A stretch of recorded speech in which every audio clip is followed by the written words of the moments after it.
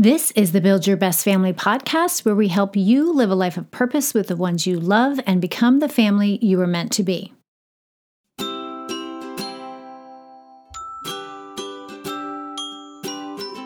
This is our 100th episode of the show. And to celebrate, we thought we'd take a break from the usual format and do a Q&A where we answer your listener questions. That's not the only way that we're celebrating. Over the next few weeks, we'll be doing some incredible giveaways over on social media. I've partnered with a few of my online friends to host the sort of back-to-school giveaway. It starts this week, and we will be giving away a $200 gift card to either Target or Amazon, you choose, for back-to-learning supplies. Then, the week after, we'll be giving away a collection of books from authors that have been featured on the podcast, followed by another collection of kids' books and devotionals. And then the week after that, we'll be giving away a set of the Read It, Pray It cards that are available in my Etsy shop. You can find all of the details for these giveaways on Instagram at Kimberly Amici and also at Build Your Best Family and in the show notes. Be sure to enter these giveaways and share them with friends. We'd also love for you to take a moment to leave a review in iTunes. Reviews are the way that new listeners find us. It tells iTunes that we've got some good stuff going on over here and that others should listen. Oh, and by the way, we'll be working on a fresh new season of the podcast that will launch at the end of September. So for the next few weeks, we will be rebroadcasting our most popular episodes from the last 2 years. So here we go, answering your questions. Okay, question number 1. Where did you guys meet? New York City. Yeah, so I was living in Atlanta at the time, and a friend of mine, actually, I came up for a design conference, and I got together with a friend of mine from college, and Who was a friend of mine? Yeah, she was a friend of yours. She was a friend. No. She was a friend of my friend. Right. Yes. So she said, hey, there's this guy that I'm hanging out with. Do you mind if his friend comes along? And I was like... It was actually friends, if you remember. You had some people with you? Yeah, remember the other guy, the one guy, Will? From my college, yeah. Will he was went to there school too. with me. Yeah, I went to school with him too, yeah. And I had some friends too. I was meeting up. So because I was living in Atlanta and I was coming up to New York, I had friends that I wanted to reconnect with as well, friends from college. So a lot of the people that went to my college ended up in New York City. And so I kind of was just trying to figure out who's around, who wants to get together, who wants to hang out. And so a whole bunch of us just met out at this bar and we got to know each other. And it was Prohibition, right? Yeah, I think so. Okay. And the funny thing was, we hung out, but then it wasn't until, that was in October, and then it wasn't really until March that we actually got together again. And same kind of thing, really, right? Yeah, same exact thing, actually. Yeah. And we kept in touch a little bit. That's when email was like really, really new. And so we would email sometimes, or the big thing back then was forwarding funny things to one another or forwarding stories. Right. And so that's how we kept in touch. And then when I circled back to visit in March, I guess the rest is history from there. We kind of got together again. Same actually group of people. I think we might have even went to the same bar. Like, those were the days when you can actually forward things through your work email and not get in trouble. Because everyone only totally had work emails. Yeah, like that was before they had scanning devices to flag all of your inappropriate emails. Yeah. And so we just started calling each other and hanging out together, or I started coming back up because we had kept in touch. And yeah, I mean, that's a simplified version of it, but that's pretty much what happened. And it didn't take long. That was in March. We started talking to one another. By August, I had moved up to New York City. And then by January, we were engaged. Wow, that was quick. It was very quick. I must have liked you. Okay, question number 2. What stage of parenting are you in right now? That's funny because we're in a good stage. And the way I look at it is our kids are 13, 15, 17. And some people say to me on the side, teenagers, that must be tough. And I kind of think it's really not. I don't know why, but our kids overall are great. It doesn't mean they don't have their episodes, but I've kind of enjoyed each stage. Each stage has been different. The biggest thing now is what I call the sad stage because they're getting so close. You know, with Ava, our oldest, being a senior. You know, so that's the sad stage, I guess. Mm-hmm. Yeah, I do think for us, at least, every stage we kept going, oh my gosh, this is the best stage. This is the best stage. You know what I mean? Every new stage we're in, we happen to think it's the best stage. I love this stage of parenting because we have shifted from parenting to coaching. And so a lot of my strategy with our teens is to advise them and to make suggestions and to share with them what I've learned as opposed to demanding certain behaviors from them. And it's just been exciting to see them form their own opinions, make their own decisions. Of course, there's certain things that are non-negotiable in our house. You have to do chores. You have to pitch in. You're still part of the family. Certain things that we expect of them, but we're micromanaging their choices a lot less. And it's been really fun to see them make good decisions, but also fun to see them, maybe fun's not the right word.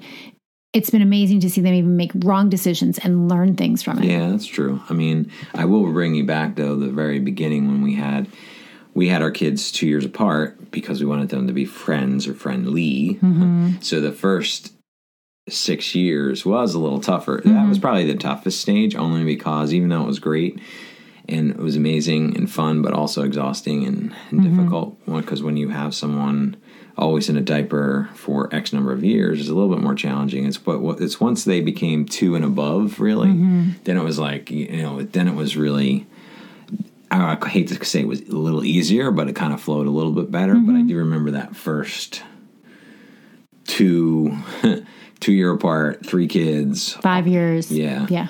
That was kind of a stretch. So that was definitely tough, but at least we did good things in that stage to kind of prep for later. So upfront work for longer term benefit, the way I look at it. Yeah.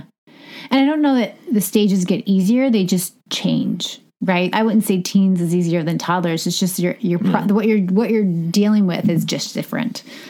It's just changed. Because it's new, cool, new. Every stage is new. We don't know what to expect. We don't know what it's going to be. We read all the books, we hear all the things, but then when you actually get in it and you're dealing with the everyday, it's never anything you expected, for sure. Yeah, it's just cool seeing them grow, seeing them learn. So it's fun. I think it's fun. Yeah. All right, question number 3. What surprised you the most about raising a family together? That our kids, when I was without kids, people would say, when they're teenagers and and this and that. And I'm like, I kind of refuse to believe that was going to be a thing.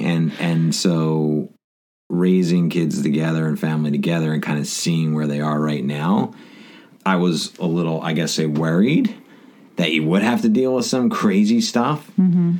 And that really hasn't happened at this moment, up to this moment. So I've been happy about that. I mean, so that's kind of surprising to me, I guess. Surprising only because I think it's just a lot of people say that a lot, and it gets in your head. So, well, I think sometimes if I think about our experiences with family members or people that have older kids, when you talk about parenting, we tend to gravitate towards the, oh my gosh, this happened and this happened.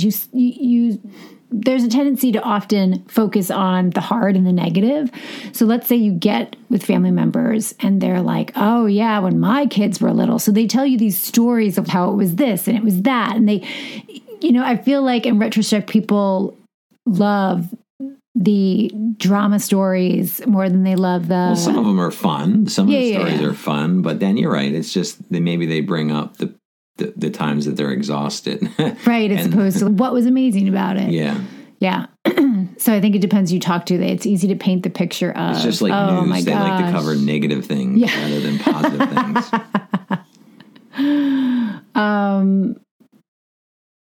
I think, here's one thing. Before we had kids, I remember you telling me like all the things that you didn't want us to do with the kids and you thought I was going to do. I remember saying like, now you can't go out and have McDonald's all the time. And I'm like, what are you talking about? And you're like, and you can't do this and you can't do that. And I remember you giving me these things that you were like, you can't do that. It was interesting, your expectation of me and then what reality was like, and then those things not even coming to fruition. I think what I'm trying to say is I don't know what I'm trying to say. Well, I think what you're trying to say is when you're a new family and you're still trying to get your feet wet with each other and how you're going to be as parents, you want to kind of prescript.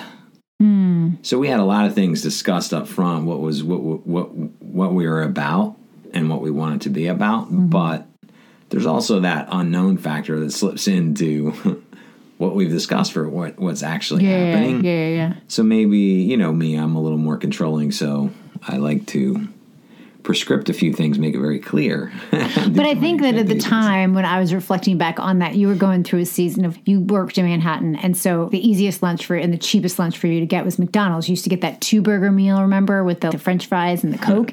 And so you do that once a week. And I was a stay-at-home mom at the time, and I'm like, who's eating all the McDonald's? You were the one that said that I shouldn't give my kids McDonald's. You never do it anymore. But it was those little things where, like you said, it's prescriptive. You imagine what parenthood's going to be like. And you might have knew a few parents that were taking their kids to McDonald's all the time. And I'm like, this is not going to happen in my house. Right. Which is so funny because we're going through this thing. I don't know if you've noticed, Carl, but Ava and Ellie the other day were talking about when I have my kids, they're not going to do X, Y, and Z. And when I have my kids, I'm going to do this. And they're never going to do that. And we're just sitting there chuckling because we're like, love that. You don't know. When they say that. Yeah, but you're like, you just don't know. I love when they say that, though, because they're learning from us. And they're actually taking on some of the things that we try to avoid. So it's cool. No, but like Ava said, oh, my kids are never going to throw a temper tantrum at the store. We never did that, right, Mom? And I'm like, wrong. Yeah, you do that all the time. It's interesting for them to try to think about what their life is going to be like with kids. And they're talking about things that we know from based on experience that they are not going to be able to control. And it's going to happen to them. And so this idea of what they're going to do when they're a parent is really fun and entertaining to hear. Well, I think one of the funniest things we've done with the kids sometimes, or at least I've done with the kids sometimes, is when their kids are acting a little goofy, or what I should say, out of normal behavior. I said, okay, I'm going to record this, and I video record. I said, I'm going to show this to your kids. when you have kids, I'm going to show this is your reaction to this. No, you can't do that. It always would get them to kind of come back because you can't do that. Yeah. All right. Next question. What do you wish you knew when your kids were toddlers? I mean, this is so cliche, but that expression, the days are long, but the years are short.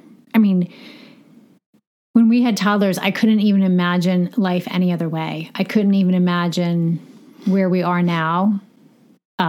It goes fast. And I know it's hard. I've been there, done that. 3 kids under the age of 5. It's hard to be present sometimes and to not wish the hard stuff away, but it will go fast.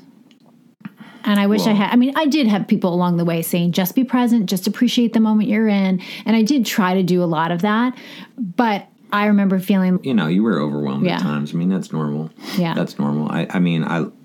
We have lucky to have enough friends that have actually little toddlers, and it's a sad thing because our kids are so big now. I'm like, oh man, it was so nice having those little booties and at that stage when they're so cute at that age. So like you said, it goes so fast, too fast. So enjoy all the stages. That's the only thing I can say. Yeah. Well, I do think when the kids were toddlers, I worried that I wouldn't have enough time to pursue the things that I wanted to. It felt like forever that I was going to be able to get the chance to do that. I think that I wish someone had told me you're going to have plenty of time to do the things that matter to you, to do the things that interest you. But also, I thankfully started understanding what it was like to name our values and to have self-care and to take care of myself and figure out how to pursue the things that were important to me and yet still serve and give to my family. And so I wish I had known, and when I was really in the thick of it, that it was going to be okay. You're going to have time to pursue the things that matter to you. It's all going to be okay. You have many years ahead of you to do things. Well, it's the time that you feel like you put on the back burner. It's a time element. You realize, it feels like a long time, but in reality, you look back and it's really not. It's a short part of your life, short part. And well, the two good things is you were willing to stay home with the kids, and we were also able to afford it. despite the fact that we had to do without other things. But that was important to us because we wanted to instill our values into the kids and not have someone else do it. So that was lucky for us to be able to do that. And also lucky that you wanted to do it and could do it and wanted to pursue it, because not everybody is in that same boat. And I get it. So, I mean, I'm not saying one thing or another, but at least that's what we decided we wanted to do, and we were able to do it. So we were lucky from that perspective. Yeah. But I think no matter what choice you face or what you choose that lines up with your family and your family's values and what it is that you feel called to do, none of us should, in what I experience, is sitting in this place of, what am I missing out on? Should I have made a different decision? Is there going to be any time for me? And I think that can often steal from us the ability to be present in the choices that we've made and lean into those choices and do them well and do them in ways that line up with your values. So whether or not I worked or stayed at home, and I did do freelance work when the kids were small, when they were toddlers, I did freelance work from home, and I had a sitter come at the house, and I worked a certain amount of hours a week. Just knowing that it's okay to make the choice I made and that there's more to come. Yeah, time flies. So once you look back and you're like, wow. Yeah. You don't want to regret not spending enough time and enjoying them when they're little, because it's a short period of time. Yeah. All right, so here is an anonymous question. I wonder who asked us this question, but Ellie. Who is your favorite child? Ellie asked this question, I guarantee it. You think so? Probably. She always says that she's the favorite. And we never answer it, just like we're not going to answer it today, because we don't really have favorites. I like them all. I mean, that's the funniest thing is kids, I think, always want to know if they're the favorite child, or Ava thinks she's the most well-behaved. And in reality, she probably is. You know, who becomes the favorite child because of that? Or is there really truly a favorite child? And I bet you in some families there is a favorite child. However, I just think we're lucky enough to have 3 different but really cool kids. So it would be really hard. I say we don't have a favorite child because they're all cool in different ways. And you know, there's things that I like about each of them, but they're different things. So you can't translate one of those into, I like this more than that. I mean, at least I can't. And of course, for a recorded podcast that will live in infamy, wouldn't be prudent anyway, but they're all my favorite kids. Yeah. I do think, and I have told this to my children before, there are going to be seasons when I'm getting along with somebody more than somebody else, right? And that could be all about the stages and the ages and have nothing to do with who they are as people. And so I remember when the kids were really young, when Ellie was firstborn and Ava was 2, and I remember thinking, oh my gosh, Ellie, the baby, is so easy. She just snuggles me all the time. And now my 2-year-old is learning to say no, right? That was a tough season with me and Ellie. And it was, with me and Ava. And please, they're 0 and 2 years old. And I remember being like, oh my gosh, Ellie's so easy.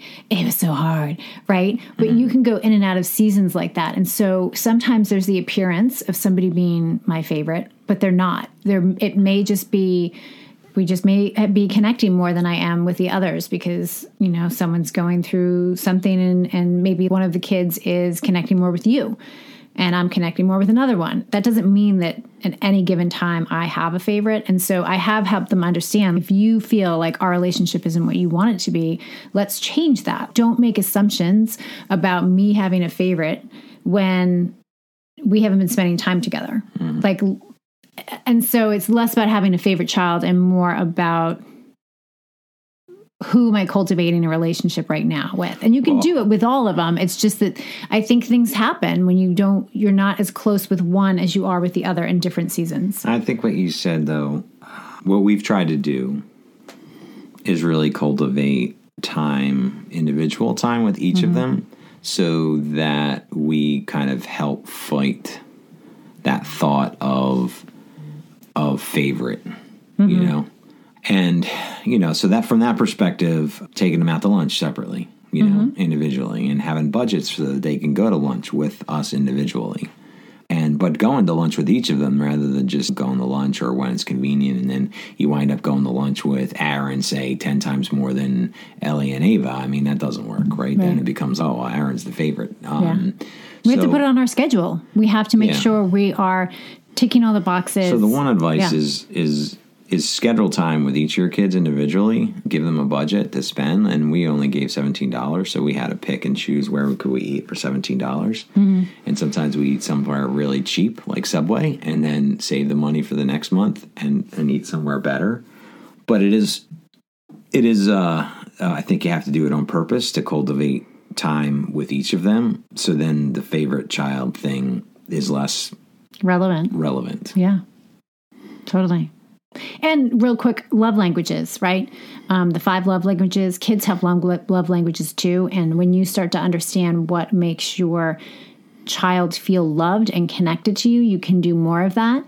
In the beginning, you just treat everybody the same and you do all the things. But then as they get older and develop their personalities, you find out that certain things resonate with them. So how I care for and love one is different than how I care for and love another. But being able to identify that, going back to this whole thing of eliminating the appearance of having a favorite child by really getting to know that child and understand what makes them feel loved. Well, I think it was important to have an understanding of love languages up front, because then you can use that into how you create that relationship with each of them on purpose. So you're plugging the 5 love languages, which I think is a really important aspect of what we were saying, which is when you're going to have these individual connections, you're going to speak to their love language for each of them individually as well, right? You're not treating them all the same. We all make mistakes doing that in our own relationships, where we just treat somebody the way we want to be treated or the way we receive love. And it's important to understand that there's those differences so that you can kind of customize it, I guess. Yeah. Okay, next question. What did you decide not to do that most families do? What did we decide not to do? We at least made decisions of not to do things that didn't align with our values just to stay busy. So it's easy to suck into the cool things that people are doing or whatever, but if it didn't align with our values, we were staying away from it because calendars were tight, and you had to pick and choose, and you have to be on purpose about your family and your values, and saying yes to everything just can be exhaustion.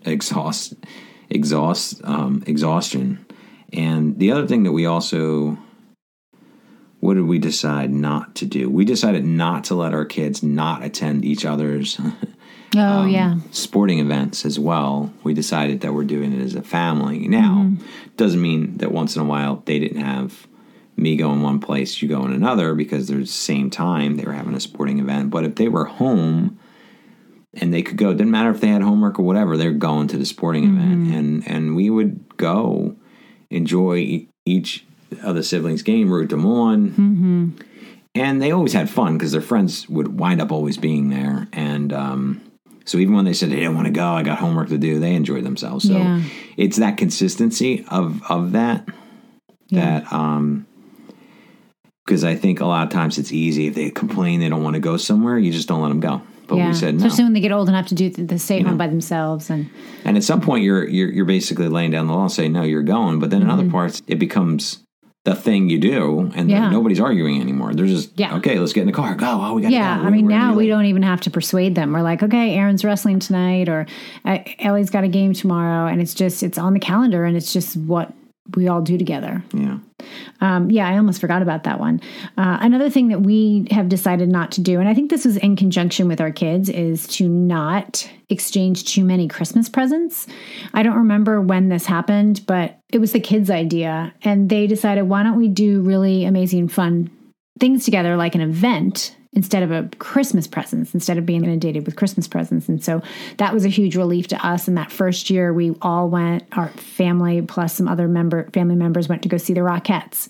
And so it's become this tradition for us where we will go see some show or some event. Yeah. And so now it's kind of turned into like us buying the grandparents their tickets to whatever show we're seeing. That's their part of their so Christmas it's the grandparents' present. main present and the kids' main present as well. It doesn't mean the kids didn't get other little things here and there. And of course they got gifts from the grandparents, but yeah, we were never big on gifts. We were never big on doing big gifts individually versus just doing stuff together as a family, because, you know, look, let's face it, those shows in the city aren't cheap. Yeah. And to buy a ticket for everybody is a gift. And the fact that the kids brought up doing those things. I remember we were happened to go down to Mom's place in Florida, and that one time we went to Cirque du Soleil in Disney, which was the same one you and I went to. Yeah. But that was cool because we were actually going somewhere, and we could do the event there. And so it's been fun. But that's what they'll remember. Cool. They won't remember that toy that we don't even have anymore. 2 seconds later.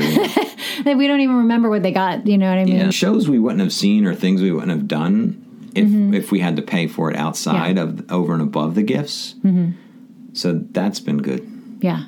And we did one year, we did a bus tour in Manhattan. And so we've mixed it up, but it's the idea of an experience versus an actual physical gift that they'll outgrow or forget about. Yeah, no, we've seen some good shows and done some good events. We did the food tour thing in New York. That was right. We did great. Those. You know, your parents loved the bus tour thing. Yeah, yeah. We did a couple cool plays, like I forget that one, but at that big theater, the Paramore, it was like a Cirque du Soleil Broadway show all together at the really big theater. They made 2 theaters into one. Yeah, that was an awesome show. Yeah, yeah. Okay, so next question. Which one of you is more likely to give in to the kids? You. No, I don't Really? know. I don't know. I think we both have our moments where we give in to them. In particular, won't give in on certain things because I'm just stubborn. But you say I'm a softie, though, so I don't know. I do. Like the one question where it says, what surprised you the most about raising a family together? I would say some of the things you give into surprise me. And I'm talking about like letting them have ice cream in the middle of the week when I'm already like, I don't know if that's a good idea. Or I'm trying to think of some things where I would like unequivocally say no to, and you're like, yeah, no problem. And I'm like, what? What are you talking about? Like, I think we have our I think we areas. both have our moments. And we have areas where we, I don't know that we feel differently, but maybe we just interpret the situation differently, where it's, really? You think that's a good idea? How come you're letting them get away with that? I don't know if we've just chosen to, like, you know, they say choose your battles, especially when you're trying to get a point across or you're trying to train them in something. And there's some things I'm willing to let go of for the sake of maybe relationship or connection, or maybe even like hard knocks experience, where you're a little bit more like, no, we have to enforce this. And I think vice versa happens. Yeah, you know what? I mean, I kind of read the situation on how they've been behaving, like corporate citizen-wise, from a family perspective as well. And, you know, if they've been doing some good stuff and staying to some of their commitments, there's no reason not to let them do something we would normally say no to. Just more or less as just a recognition that, yeah, you're not going to always say no 100% of the time to that. You know, okay, we'll do it this time. We're not going to do it all the time, but okay, we'll do this today. And you know what's interesting is that our oldest has been calling me out, and she's like, Mom, why are you giving in? Why are you letting so-and-so get off the hook? And I'm like, what? She's like, you don't even notice it sometimes. Like, you just go, if one of my children give me a hard time for something I need done around the house, then I move on to the next child that I know is just going to do it because they're just easygoing. See, it's you. You give in more than I do. So that's not true. I think it might be equal. And so she's been my accountability. And so I'm like, no, I asked her to do it. I'm going to stick with it. And now I'm sticking with it because I don't want to look like I give in to the other children. Thank goodness for Ava keeping you honest. Oh my gosh. I don't have these problems. So. Oh, okay. whatever. I don't think that's true. Okay, so question number 8. How do you keep everyone's schedule straight? Family business once a week, mostly speaking. Mostly speaking, yes. No. Largely speaking. I try to be a stickler about family business. I know, especially on summer days when church is over and we just want to get outside and we just want to not deal. We're doing family business. Everybody sit down here. You know what? It actually does keep us on track most of the time. I mean, I'm saying we don't get off track. Of course we do. But I said if it wasn't for you doing the scheduling, we would be probably way more chaotic. Yeah. No, I'm a big... we've been doing family meetings for a very, very long time. We started doing them when the kids were very, very young. I feel like we've been doing them since they were in kindergarten, because very early on we were like, okay, who do you want to play date with? What do there's, sports registration is open. Do you want to play a sport this season? We always wanted to have a conversation with the kids that they knew what was going on. And I can remember even when they were somewhat younger, we would talk to their friends and I'd be like, so where are you going this weekend? I heard your mom said you're going away. She's like, the child would be like, I don't know. Whereas our kids, they know where we're going next week and they know where we're going next month. And it's almost to the point where when we don't have answers for them, they're a little annoyed. Well, we did family business for food too, because food was so important to us. And since you taught the kids how to cook, they had to cook. So they had to figure out what they were going to cook and what day they were going to cook around their sports or around their sports schedule. Like, all right, I'm cooking Monday. I can cook Monday. I'll cook Wednesday. I'll cook Friday. So, I mean, there's a lot around scheduling for just what are we going to eat? Because you can't just go out and wing it all the time, or else you really eat like crap all the time. Right? Yeah. I mean, especially now more than ever. For the longest time, for a couple months, people weren't running to the grocery store every time they needed it. You went only when you had to because of COVID, right? You had to get a grocery order, or you had to limit your, going out. And so you really did need to know what was going on. You couldn't wing it. One observation, and what I notice because we've done it for so long, is that our kids will be like gaps in the calendar. Oh, who can we invite over? Oh, what can we do? How do we fill the gaps? So they're always trying to think through what we can throw in the calendar. Oh, we should invite this person to see if they're available. If they don't, and if they're not available, let's invite these people. You know what I'm saying? And so they're actually active participants in it now, where they actually help us fill the gap. It's not just us making suggestions; they're making suggestions, which is cool. Which is cool because I see that coming out of years of doing it. Yeah. So we go over in our meetings. We go over our weekly schedules. We go over any ideas of what people want to do, projects around the house. So it is a weekly commitment of communication. And the culture that we have now is 100% a result of starting when they were really young, staying consistent, even when it was hard, even when we didn't want to do it, even when it was a nightmare, even when the kids would meltdown. And sometimes I didn't want to do it. I was just like, I'm exhausted. Right. Or we'd argue over something, or you try to get them to just pay attention for 5 more minutes. We've done it all. But now we're at the point where if we don't do it, it feels like something's missing. If we don't do it, the kids feel like, I need to know what's going on. Why haven't we touched base? Well, it's not even just don't doing it. Now it's so natural that we have a calendar and we fit in things, and so the kids, it's a little easier now. Yeah. And just one more really practical thing on this topic is that we all have iPhones, and so we have it's color coded activity based on the person that's doing it. And now that my kids are older and they have their own devices and they find out that they're doing something, whether it's a play date or whether they get their sports schedule, I'm like, would you please put those things in the calendar and then, tag them and share them, right? So it automatically populates on my computer so that when we sit down, we have everything. Everything's there. So we're learning ways to use technology to keep each other in the know. Yeah, when we had our ice maker delivered today, I let you know. You did. All right, so question number 9. Does Carl really do all the laundry? Yes, I do. Pretty much. Once in a while you do it and I yell at you, but you do sheets or something. I'm like, what'd you do it that way for? I'm allowed to do sheets and towels. Sometimes. Although the last time you did towels, by the way, you did them in cold water, and I've explained to you before they need to be hot water. And that was only occasionally. No. And so even the last time you did towels, you failed slightly. So that's why Carl does the laundry. Yeah. Okay. Well, even the towels. And I don't know how long you've been doing laundry. It's a good 10 years, don't you think? I've been doing laundry since I was a kid. No, I know, but for us as a family, when you've taken over the mantle of being the sole, A long time. right? A long time. Only once did you shrink something. That was recently. That one dress. Yep. And all these years. Probably cut a corner. All these years, only once. Yeah. So. Yeah. And I have unwrinkled clothes that you don't have to iron. Except when you put the clothes away and put them all up in a ball, and then I get really angry with you. I don't do that. I don't know what you're talking about. You've only done that a couple times. I don't know what you're talking about. Okay, number 10. Do you do a devotional with your kids? I have a reminder to do one. You're better at this with the thing that where you've done it more consistently than me, being that I would leave early in the morning and get home, decently late at night. And, I like what you've done with the kids by, even when we have other kids in the car, we use your prayer cards to pray for that day. So we're praying one of the prayer cards for that day.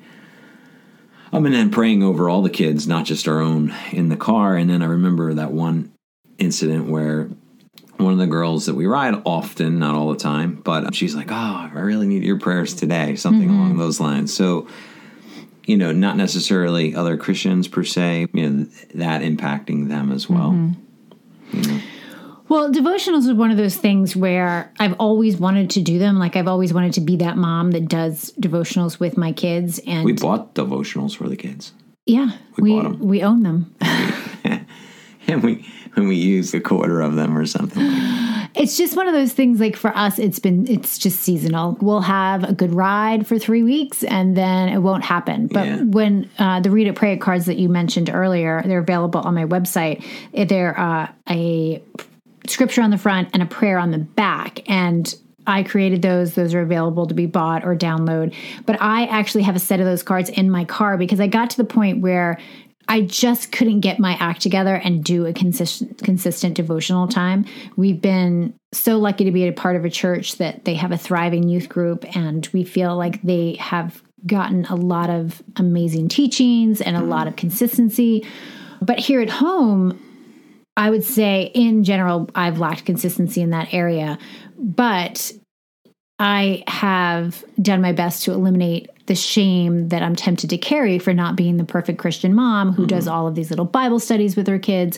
So what I did was these Read It, Pray It cards is I knew that if I put them in my car, and it takes about 8 minutes for us to literally drive to school, to pick up the carpool kids and drive to school.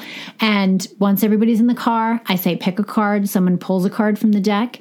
They read it. And then even not the ones that are not our kids as well. Yeah. I mean, I just was like, you know what? You're in my carpool. You're going to do this. They flip over the card and I do a quick prayer. I pray the prayer that's on the card. I pray whatever it is that I have on my heart, or whatever it is that one of the kids has conveyed to me, whether it's a test or friendships or whatever it is that's going on in school. And it's real quick. And I've been able to be really, really consistent with that. And it's been great. Been good. Yeah. But it's opportunistic for us as well. We live in a town that doesn't have busing. It's a very small town. And like you said, it's 8 minutes, but you get to do it in the 8 minutes. So it's, not everybody, some people have to put their kids on a bus. So they're not going to necessarily get the mom praying over the other kids in the school. But we're lucky enough that we actually have to take our kids to school and that you're here to do that. So we actually have that opportunity. So it's taking the time that you can take that fits in with your schedule to try to figure something out is definitely beneficial, and it's going to look so different for everybody. Yeah. But we're just showing, we're just explaining our example, which doesn't work for everybody. So it's because, not everybody drives their kids to school. So... Well, the key to it was attaching it to something that I was already doing every day. Yeah. That's when it really took shape for me. And this year, part of the year we're virtual already, and my daughter drives, so she's going to be driving the carpool this year. And I have to be honest, when she started talking about being excited about driving and, Mom, you don't have to drive us anymore, I was kind of sad. I was kind of like, oh, but I get to pray with you every day. So now for me, I'm going to have to reinvent what it looks like to do a devotional or pray with my kids or consistently in some way impart scripture and Bible and truth to them. So it changes you don't have in every to do the season. car thing anymore with the kids. I could buy a pickup truck. No. No. Sorry. Not this year. Bummer. Okay, and the last question is, what is your family known for? I would say one of the main things is games. Mm-hmm. You know, whether it's unique games or whatever, just games, just the ability when we get together with people, bring games. I know your dad's big on bringing custom games, which he brings to parties as well. So I would say that, you know, when we show up, you know, people are expecting us to bring games, because think about the family gatherings that are so boring, you want to cry. But if you interject games and the people enjoy it and they actually look for you to bring the games, because then the family gatherings are so much better. Mm-hmm. And it's not just family gatherings, it's here and our friends and the cool things that we did with COVID on using Zoom to do games and you know games has always been a one of our kind of hallmarks. That and hospitality and food and opening up our home. Mm-hmm. That's what I would say. Yeah. I mean, I think we've become the family that will say yes if you need a place to host something. We've become the family that says yes to, can I have 7 of my friends come over and order a pizza, Mom, after school? We made a conscious decision to be available and to open our home and to serve people with food. I mean, we love food, but I don't ever invite somebody over here without saying, "Oh, let's come over for dessert, or come over for this, or come over for that." I mean, like, I always lay out the expectation too. Come hungry. The cool thing is you taught the kids how to cook, so it's nothing for them to like when we have people over. Ava loves us doing this chicken with caprese salad. She makes her own homemade pesto. I mean, it's so good. Mm-hmm. And they know how to host. Like so it's not just us hosting, it's the family hosting, which is important. And then we made conscious decisions on budgeting money for that, and made conscious decisions on, you know, how we renovated our home and kind of made it so that it was a pleasant space to be in with family and friends. Because, you know, if you ever go to the home that's kind of like, well, you know, if it smells or it's this or it's that, it's just organized, that just creates an environment where people don't want to come back. So we really make conscious decision related to not only how we thought about doing our renovation because of it, but just budgeting to be able to do the food and not thinking anything of going out if we were missing something because we're hosting last minute, going out to get the food that we do need to make what we really wanted to make. So that's cool. It's not just us throwing mini hot dogs in the thing. You know what I mean? Like, yeah. And certainly we've done that, but it's the kids are willing to whip something up, which is cool. That brings a little bit of difference to it. Yeah. I think.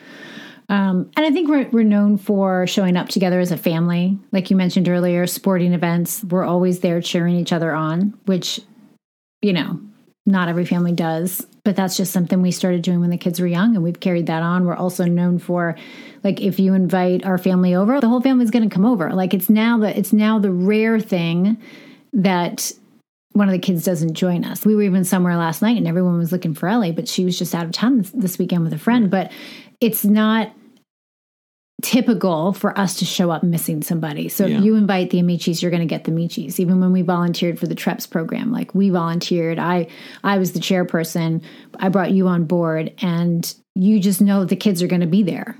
Like, the kids were there helping set up. Marketplace thing ever. And I was the king of the marketplace, by the way. Just selfless plug. Yeah. You couldn't have done it without I couldn't have. But the point was the whole family was there. The whole family found a way to be active in it. And I think for us, it's really important because we didn't want to leave anybody behind. Like, if you have nothing else to do, if you don't have something very specific to do, then come along with us. Well, the one thing about that is I'll say the kind of fill in gaps on that is since we've always done things together, that includes really cool ways to include the kids in traveling as well.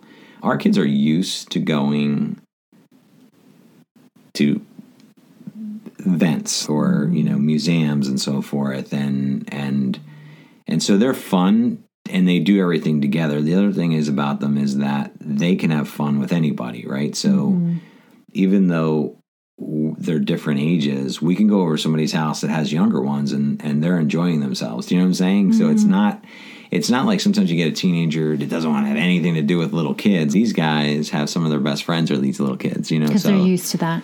And they're so used to it. So that is one of the everything we've done in that regard has really translated into that. So they have fun. It's not like, the kids, oh man, I don't want to go. There's the 3 little kids and they go and they have fun. So that's one of the reasons why we always show up together, because we're actually having fun when we go and do things together. We're not just one sitting in the corner doing nothing. Yeah. And that hasn't happened overnight. Some of the things that we're talking about now are just choices that we've made that we just consistently do. It's the family culture. It's the whole family culture and what you're doing things on purpose. And it translates into that, which then is cool, because I love when we all can go somewhere and have fun. To learn more about Build Your Best Family, go to buildyourbestfamily.com.